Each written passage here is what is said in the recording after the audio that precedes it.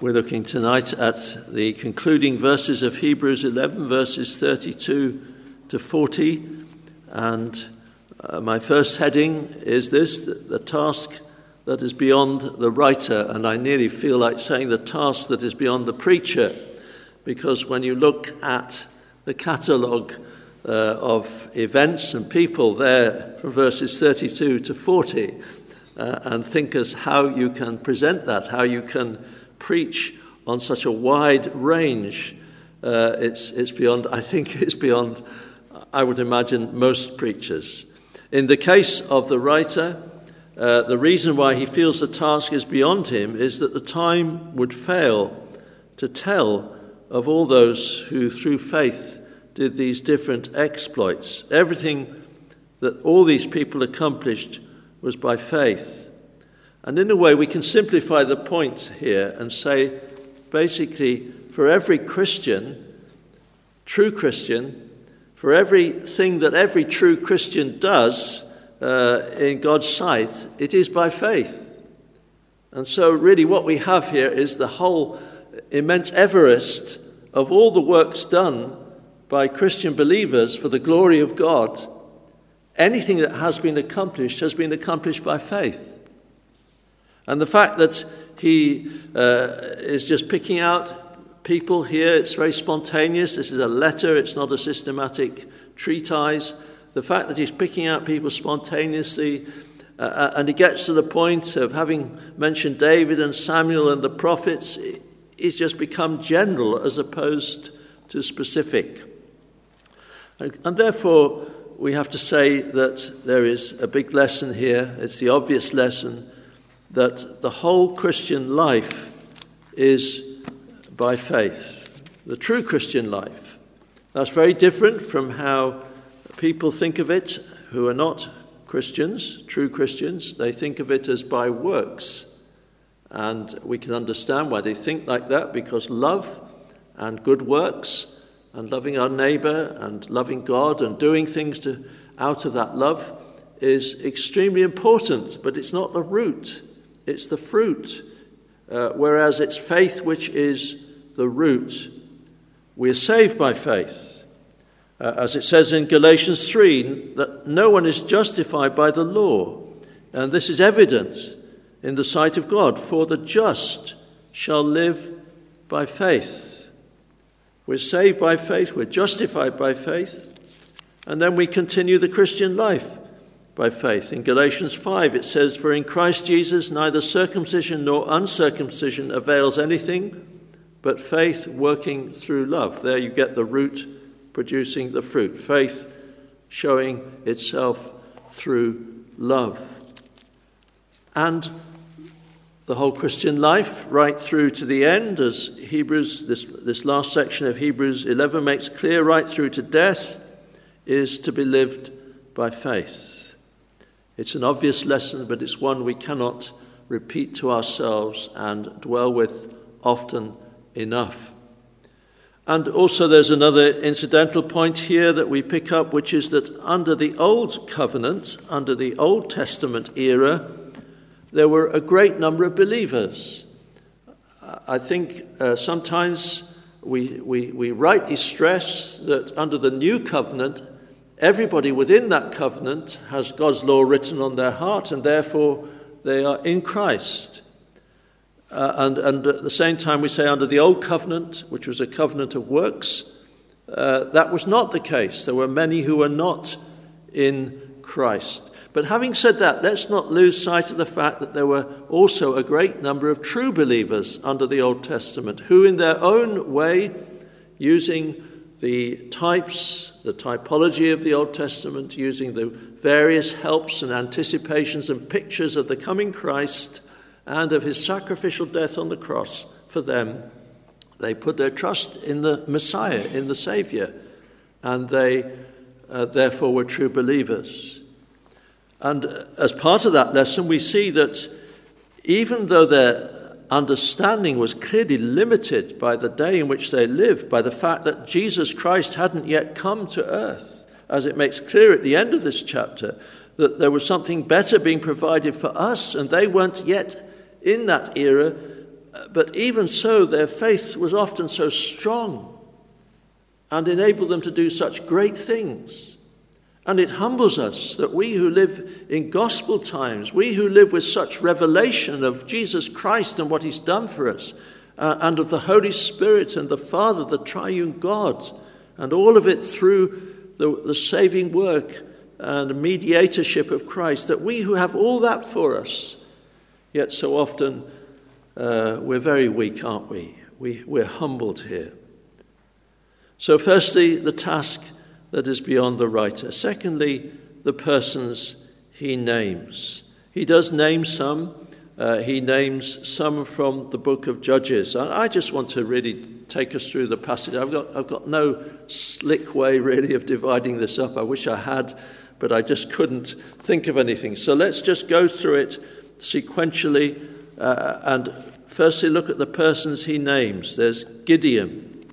Gideon, who you remember was a very humble person. And when the angel said to him, "Hail, the Lord is with you, you mighty man of valor," he was astonished. He could hardly believe that he was the one to lead Israel.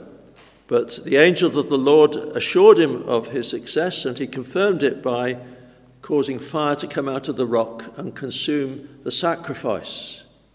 And so Gideon went out against the Midianites. And by faith, it was a step of faith, of course, he reduced his army from 32,000 to just 300 in 2 steps. Firstly, giving a warning that if anyone was fearful, they should go home. That lost 10,000. But then the matter of how they drank the water and whether or not they lapped the water up, that reduced it to 300. Of course, it was a huge act of faith to send out 300 against the hundreds of thousands of Midianites, not particularly armed with weapons either, but just with lamps and pitchers, and to shout the sword of the Lord and Gideon.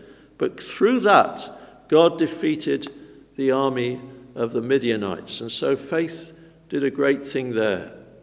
And we notice, as we think of Gideon, just what a humble and meek man he was. Judges 8 tells us how he averted civil war between the tribe of Ephraim and the others, because the Ephraimites were very jealous, but he averted that. It tells us how he wouldn't accept dynastic leadership for himself, for his son and his grandson. He said, no, that's not the way. And so faith, we could say, yes, what does faith tell us? Well, Gideon obviously was a man of faith, but faith also produces humility. Pride is an enemy to faith. And then we have Barak. The reason we had the reading from Judges 4 was perhaps because we might not know so much about Barak. And we read in Judges 4 that he was used by God to deliver Israel out of the hand of Jabin, king of Canaan. And he received his commission and instructions from Deborah, the prophetess, and there was a great victory over the host of Sisera, although in the end it was Jael, the woman Jael, who actually killed Sisera. You remember she gave him, when he fled from the battle, she gave him milk and curds in her tent. He went to sleep and she rammed a tent peg through his head. But it was by faith that he achieved that victory. We might think, well, a tremendous victory. He was obviously a great soldier, but no, the Bible says it was through faith that was accomplished. And then Samson, who delivered Israel from the Philistines. You can read about that in Judges 13 to 16. If he had a strong arm, a strong strength, but he wouldn't have done what he did if it wasn't a strong faith. That was how he overcame the lion that roared at him and wanted to pounce on him, and he ripped it apart. That's how he did it, by faith in God. We tend to think, well, these are great men, they do great things. Well, actually what they did by faith. And then Jephthah. Interesting that Jephthah is included here Judges 11 tells us about him, how he delivered Israel from the Ammonites. And God uses the most unlikely people. Christians are very unlikely people. We're not great and important by and large. We're just ordinary little people, but God uses us. And Jephthah, as Judges 11 verse 1 tells us, was the son of a harlot. And yet he walked with God. And let me just read one verse from Judges 11, verse 11, concerning Jephthah. Then Jephthah went with the elders of Gilead, and the people made him head and commander over them. And Jephthah spoke all his words before the Lord in Mizpah. He was relating to God. It was God he was answerable to. That's what faith does in our hearts. And then David, a man after God's own heart. And we know what happened between him and Goliath. We know that whole confrontation in 1 Samuel 17 was the working of faith in this young man. As David says to Goliath, "You've come to me with your armor and all of that, but I come to you in the name of the Lord." And he takes just 5 smooth stones from the brook and in a shepherd's bag and a sling. And the Philistine is insulted by this. "Am I a dog that you come to me with sticks?" And he curses David by his gods. And David says, "You come to me with a sword, with a spear, and with a javelin, but I come to you in the name of the Lord of hosts, the God of the armies of Israel, whom you have defied. This day the Lord will deliver you into my hand, and I will strike you and take your head from you." Did he say that because of bravado, because he was a brazen sort of person? No, it was faith in his heart. These are things that the Hebrew Christians need to hear because they're so depressed and discouraged and so lacking backbone. They need to hear again about what God did through these people, not because they were more clever or more strong or more wise than anybody else, but it was because faith was at work in their hearts, and Samuel and the prophets too. But let us notice one thing about the persons he names. Many of them were flawed. Many of them had faults. If God had just picked, as it were, the cream out of all these Old Testament believers, the ones of whom nothing wrong was said, we might be completely discouraged and say, well, there's no hope for me to be used. But Gideon, yes, he was a humble man and he did refuse dynastic leadership, but remember, he crumbled a little bit towards the end and he accepted the jewels of the people of Israel, and with it he made an ephod, and that ephod became something that people began to worship. It became a snare. And then Barak, well, we read about his flaw even in the reading, that because he had faith in God, but it wasn't 100%. He said, "You must come with me, Deborah." And she said, "Okay, I'll come with you. You'll get the victory, but God will deliver the enemy into a woman's hands." And then Samson, well, you can read the story of Samson and you know he had many flaws. And Jephthah and that rash vow which resulted in his daughter becoming the casualty of that rash vow. David and his sin with Bathsheba and his sin against Uriah the Hittite, they had faults and flaws, and yet God's, as it were, he just wipes that out and says, in spite of their faults, because they did what they did by faith, because they were looking to Jesus Christ, the Messiah ultimately, because they were covered with his righteousness was imputed to them, I accept them for their faith. Now, if God did that with them, he can do it with you Hebrews, and he can do it with us. He can accept us in spite of our faults, in spite of our failures and follies. If our trust is in Christ, if Christ is your righteousness, the past is past. Press on to the future, and God will yet bless and use you. The people he mentions. And then thirdly, the things they accomplished. What things these are. And of course, we cannot do anything other than scan quickly over what they accomplished. They subdued kingdoms. So David, Solomon, Joshua, the judges, the other godly kings of Israel and Judah, many of them were used literally to subdue kingdoms, whole nations around them. Edom, the Philistines, the Midianites, the Assyrians. And a casual reading of the Old Testament scriptures would say, well, that was just one of those occasions when the Israelite army was better handled, they had more morale, they were trusting in God, and so God gave them the victory. And we forget that everything they accomplished in subduing those kingdoms was through faith. That's a good lesson for us today, is it not, friends? As we think of the people of God being opposed by rulers and regimes throughout the world, as we think of secularism and Islamism and many other political and religious forces that oppose the gospel, and in our land too, and we realize that we're not going to overcome just simply by marketing techniques or being slicker about how we do things or more media savvy and that kind of thing. It's only as we look to God and through faith in him we're going to conquer. They subdued kingdoms, they wrought righteousness. There may be two ways to take that phrase. The commentators tell us it could mean political righteousness in the sense that the nation of Israel was to keep the law of Moses, and certain of the kings, particularly Hezekiah and Josiah, were used to bring the people back to keeping the law of Moses, turning them from idolatry to righteousness.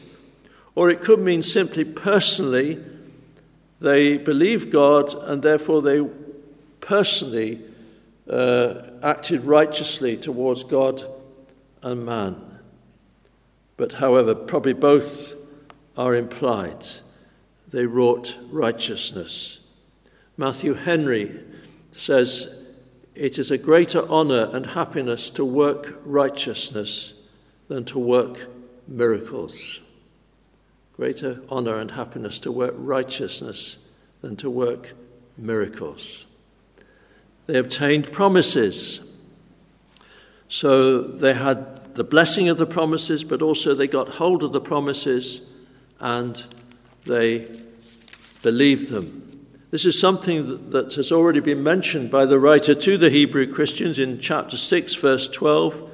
He desires that they might show a diligence and that they do not become sluggish, lazy, but imitate those who through faith and patience inherit the promises.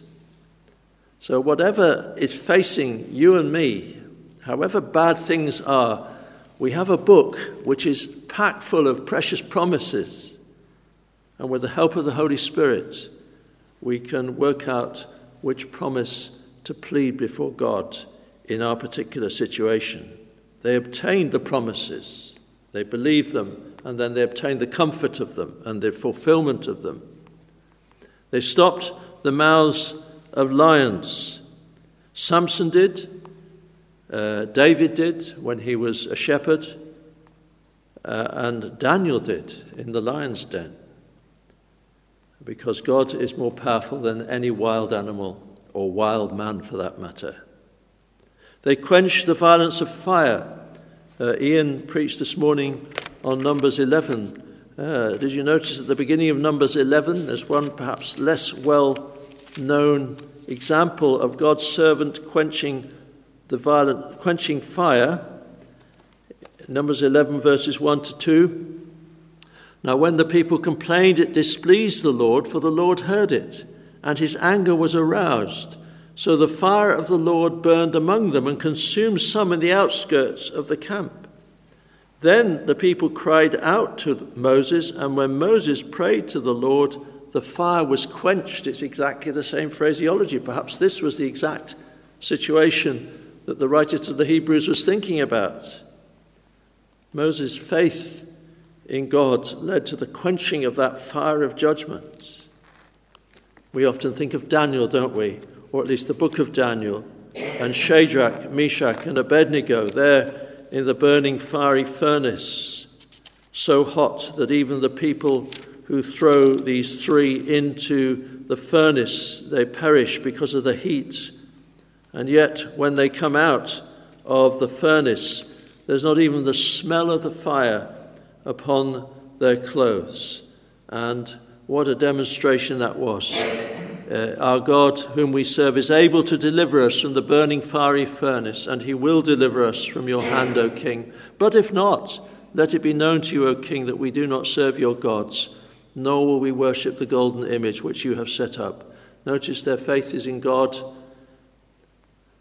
And notice that even if God doesn't do what they know he can do, they were still not going to worship the golden image.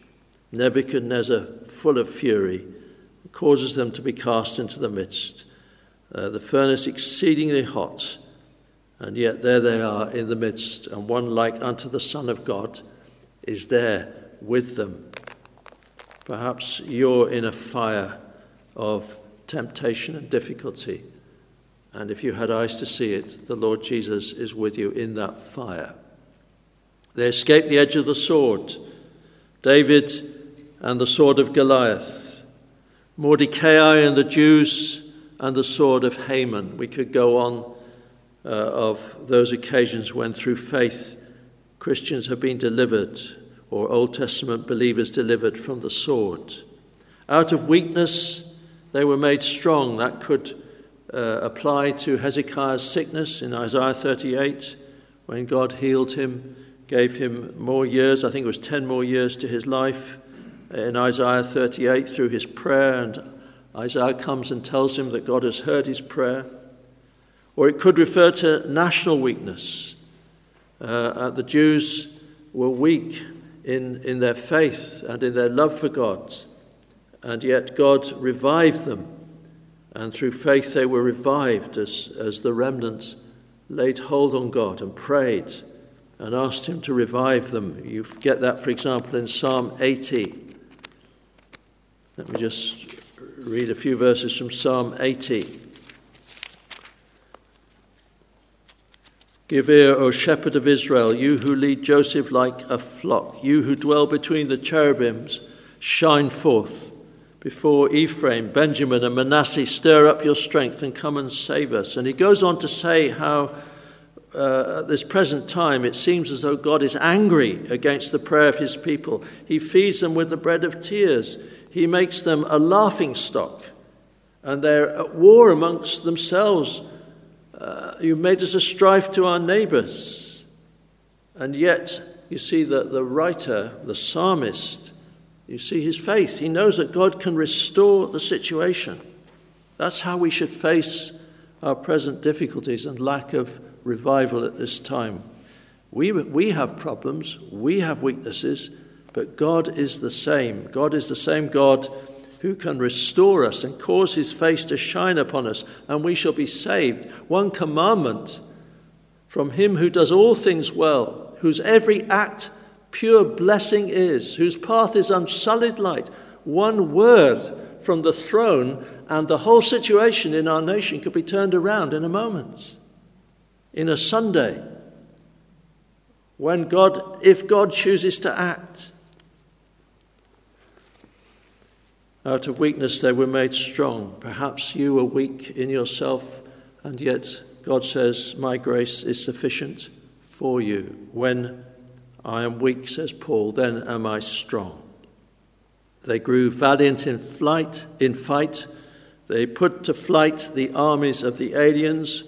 Women received their dead raised to life again. So we have the widow of Zarephath through Elijah. We have the Shunammite woman through Elisha. Both received their dead children to life again. So the things that God accomplished through faith.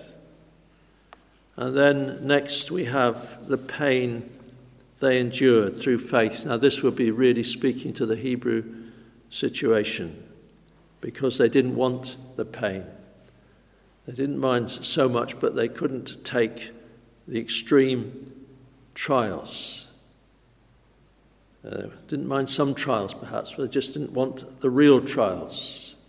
So once the economic deprivations began to bite, once things really began to look as though they were going to have to resist unto blood, that was when they were getting weak at the knees. But the writer reminds them of the pain that people endured through faith.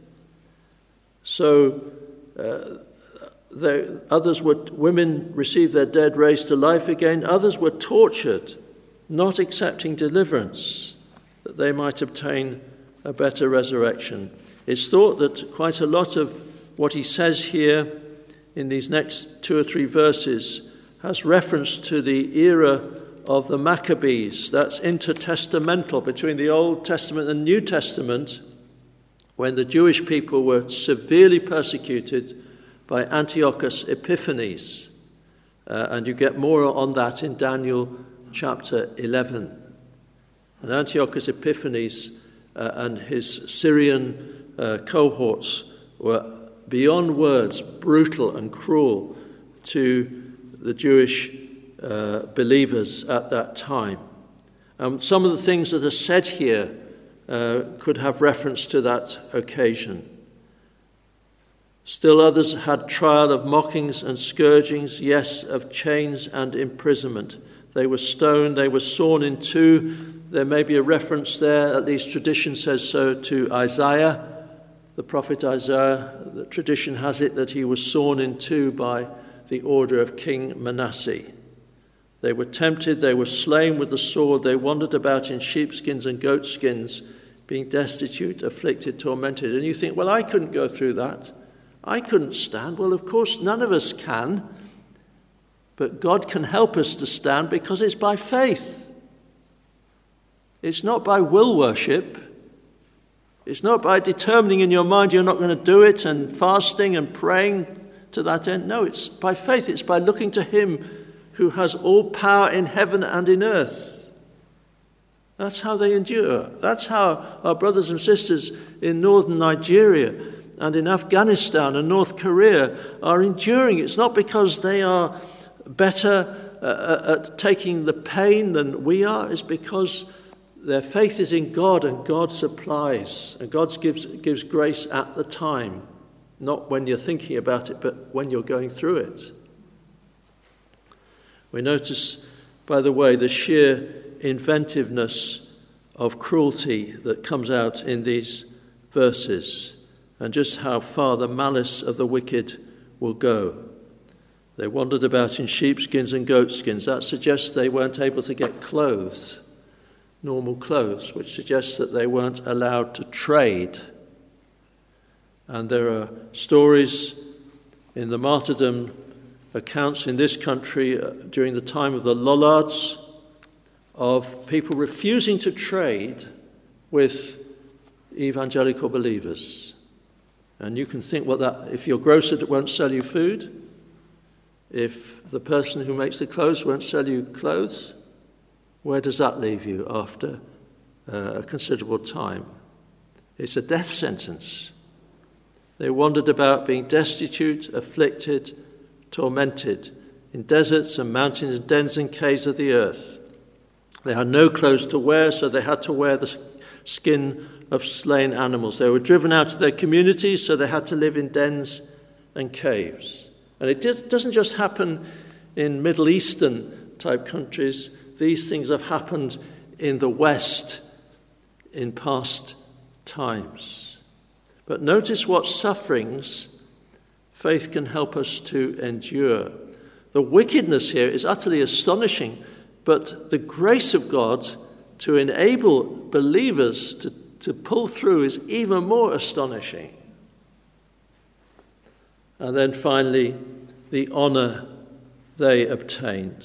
And they have this honor recorded by the Holy Spirit in verse 38, of whom the world was not worthy.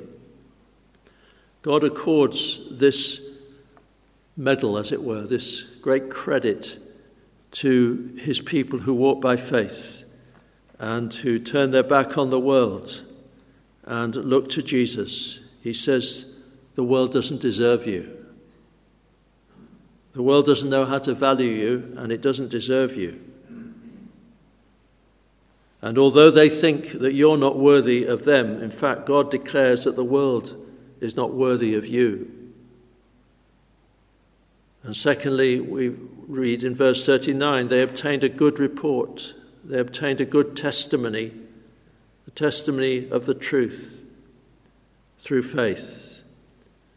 Now, they didn't get a good testimony from their enemies and persecutors, but perhaps they did in this sense, that the conscience of their persecuting enemies would actually be on their side. And they, in effect, they were putting them to shame, at least at the level of conscience. They obtained a good testimony through faith. And then thirdly, we see the honor they obtained. They had a right to the promises, or at least they did not receive the final promise of the new covenant era, but they did receive the types, they did receive the shadows, and they did therefore have blessings. They discovered this precious faith which the writer has been talking about. And yet, you notice how he ends, because his great theme is not just to go through an Old Testament Sunday school story for his readers and hearers. He's applying it. And he's saying, they did not receive the promise, God having provided something better for us, that they should not be made perfect apart from us. What a description of the gospel age in which we live and of the gospel blessings which we experience. Something better. And that would really hit home to these Christians who were hankering back for the priesthood and the robes, the gorgeous robes and the wonderful temple building and all the ceremonial. And he says, you've got something better. You've got a better high priest. You've got a better sacrifice. You've got a better hope. And that is true, is it not, brothers and sisters in Christ? God having provided something better for us, that they should not be made perfect apart from us. I always think that one of the ways in which we should think of the Old Testament believers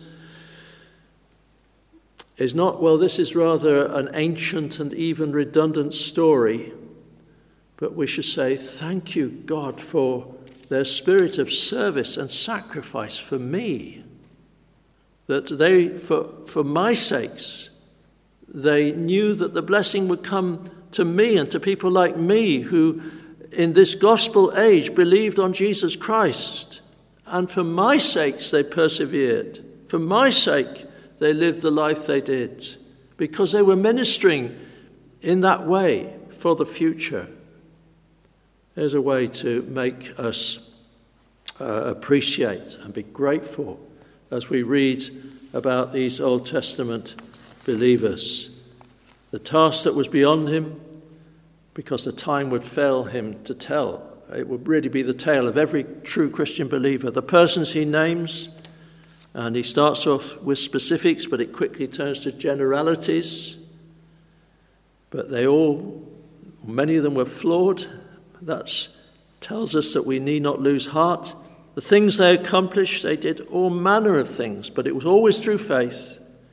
The pain they endured, and that was through faith, and the honor they obtained. So, brothers and sisters, let us live the life of faith, that we too might obtain like honor. And that's really what chapter 12 is going to apply to us.